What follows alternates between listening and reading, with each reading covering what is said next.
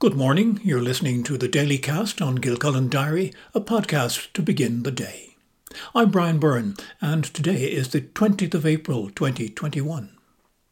As usual, we start with the weather, and the drizzly rain from overnight will clear to a mainly cloudy day.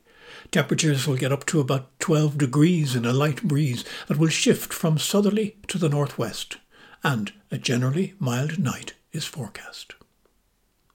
Our person of interest today is Dan Lowry, or in fact two Dan Lowrys, father and son. The father, Dan, came to Dublin in 1878 from England, the son of emigrants from Roscrea. He came back via Belfast, where he'd opened a music hall after successfully running that kind of business in England. He'd gone into that from being a wool dyer to a singer to a publican to a theatre manager. In Dublin he built the Star of Erin Music Hall at Crampton Court on the site of a former saloon. He opened it in December 1879, and because such premises didn't have licences for alcohol, he's said to have been arrested the following day for selling alcohol at the opening night. That may have been his intention, because Dan Lowry was a larger-than-life figure, and he knew the value of publicity. The kind of entertainment offered at the Star of Erin has been described as strictly for men only, so notoriety wouldn't have hurt the business. Indeed, probably the opposite. In 1881, Dan handed over the running of the Star of Erin to his son, also named Daniel, who changed the name to Dan Lowry's Music Hall. He got funding for the redevelopment of the enterprise from the Findlater family. In 1888, the name was changed once again to Dan Lowry's Palace of Varieties, and a year later Dan Sr. died. The entertainment continued in what has been described as a lowbrow kind. It included English male impersonator Vesta Tilley and a couple unclothing in the flickering limelight, as one report said. There was a flying trapeze artist until he missed a grab and plunged to his death, and sketches sniping at the upper classes and Irish politics. In 1892, Dan Lowry announced plans to update the music hall again, and the presentations to include opera and musicals. For this, a new company was formed, with further funding from Findlaters and other investors. The refurbished Star Theatre of Varieties opened for the Horse Show week of that year and was much admired by invited guests at the grand reopening. Dan Lowry always had an eye for something new, and on the 20th of April 1895, 126 years ago today, he introduced the Lumiere brothers from Lyon in France with their new cinematograph. It was a disappointing show because of problems with the machine, but a return visit 7 months later was to be an absolute success, and so the music hall maestro was also the man who introduced film shows to Dublin. In 1897, Dan Lowry announced a further refurbishment, changing the entrance of the building to Dame Street. It was also given another name change to the Empire Palace Theatre. But Dan was in financial trouble. Investments in theatres in Cork and in Belfast had overstretched his resources, and though the new Empire Palace was operating to full audiences and becoming controversial over political issues, he was no longer the controlling member of the board. Dan Lowry died of a brain tumour on the 16th of August 1898. An obituary described him as the father of the profession of music hall entertainment in Dublin. But his death and contribution weren't even mentioned at the subsequent AGM of the theatre company. The Empire Palace was renamed the Olympia Theatre in 1923. And now to the cast's feature of the day. Rani Grinnell is a long-established speech and drama teacher near Carnalway outside Kilcullen. She runs the Kings and Clowns School, and also is a teacher of English as a foreign language with students in many parts of the world. She has recently completed a number of courses for herself, and at the end of one of the very busy sessions over Zoom, she suggested that her fellow participants might like to try a little meditation as a way of winding down. We had a very, very long session, and at the end of it, everybody was very, very tired. And I said, look, there's something I do, and I would just like to do it for everyone.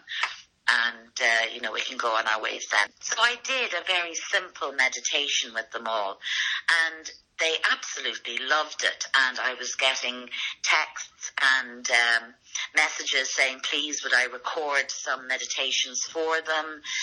And so I've been doing a little bit of that. And then I thought, wouldn't it be nice to have a community that just got together once a week? And I've picked Sunday because it's the end of the weekend, and 8 o'clock, because hopefully all children are in bed at that, young children are in bed getting ready for school. So the adults have a chance to spend an hour just for themselves, and just to have a 45-minute meditation and then a 15-minute chat about what's going on in their lives. It's just for mental health, if you know what I mean.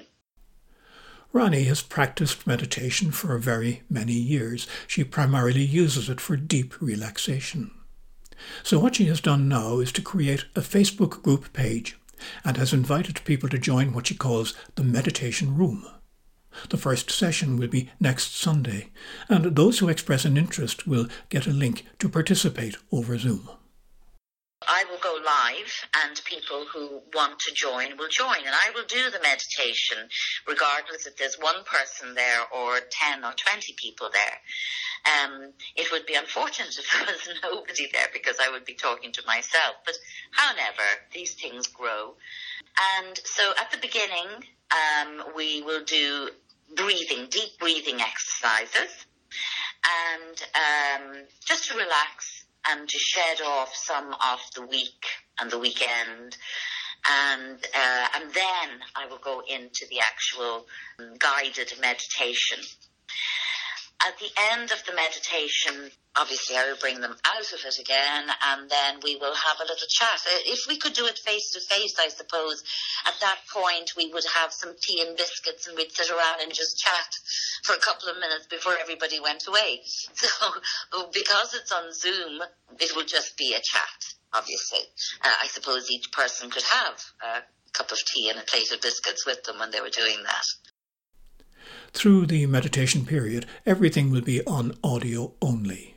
Rani says it's important that participants feel they're not being watched so that they can fully relax. I have a screen, if you like. It's called the Meditation Room, Discover Inner Peace. My idea would be that would be on the screen during the meditation.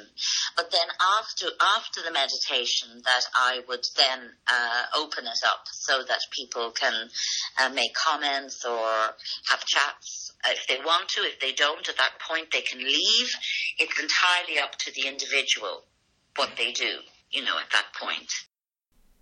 Of course, participants would be welcome to stay too for that virtual tea and biscuits chat, for the very good reason that people in such a group are also usually there to support each other. This is my vision, that it is a group that will get support from the group and give support in the group as well. Not for any particular reason, but just to know that at the end of the week there's somewhere I can go and just relax. I can tune out. There are people there I can talk to about my stresses and strains or whatever, or how this lockdown is affecting them. And not just the lockdown, anything. So yes, anything. Life in general, I suppose. Rani's meditation room concept is open to anyone and not confined to age, gender or background. We can come together and realise that our stresses and strains can be shared and that they're not that different. It might be exams for an 18-year-old, it might be college for somebody a bit older, it might be the lockdown for somebody else, but that we all have somewhere that in us that we need to just leave it for a while and just allow it be and just be ourselves. And that it doesn't matter what age you are, but obviously it would be over 18s.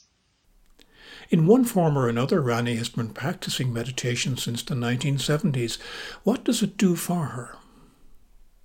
Over the years, it has I suppose it's a little bit like prayer, that when you need it, you go to it. And recently, I have been meditating more because of the fact that my time, my actual work schedule is so different that it allows me to do more meditation. I can actually factor it in. When I had my children, I used to do a form of meditation with them. I didn't call it meditation, obviously. I would do bedtime stories with them that would help them with whatever happened in their day, if you like, and with my granddaughter as well. So there are many ways that you can use this to help you in life, and it's, I suppose, for me, it's like a pool of energy that I can dip into, and I can use then this energy in my everyday life. It is something that is so natural, and it is so easy, and there are so many benefits to it, and yes, it has helped me through my life, through many instances where I needed to actually ground myself. Rani Grinnell. And if you feel that a little meditation might help you in your life, go to the Meditation Room on Facebook. Moving on, Tuesday is the publication day for the print editions of our local newspapers, and the Kildare Nationalist leads graphically this morning with the loss of 230 lives in County Kildare to COVID-19 in the last year. That's based on a report from the Kildare coroner, Professor Dennis Cusack, who says this demands that they and their families be remembered. The Leinster Leaders' front story is a business one, that the new Dr. Pepper plant in Newbridge is on track to open before the end of the year, and quotes the beverage giant as being very impressed with the quality of those seeking jobs there. For the key national stories today, RTE is still leading with the COVID story, headlining 7 more mass vaccination centres opening around the country this week, bringing the total to 26, and there will eventually be 37 in operation. The Independent highlights news that 3 cases of the new Indian strain of the virus were detected here yesterday, while the Irish Times has experts urging caution on extending the gap between vaccine doses. The Examiner, meanwhile, leaves the COVID story to report a European Commission ruling that Ireland cannot be trusted to police its fishing quotas under the Common Fisheries Policy. My maritime forecast is that one will raise some stormy waves today in the fishing industry here. And that's all from the Daily Cast today. I'm Brian Byrne. This is Kilcullen Diary, and thank you again for listening.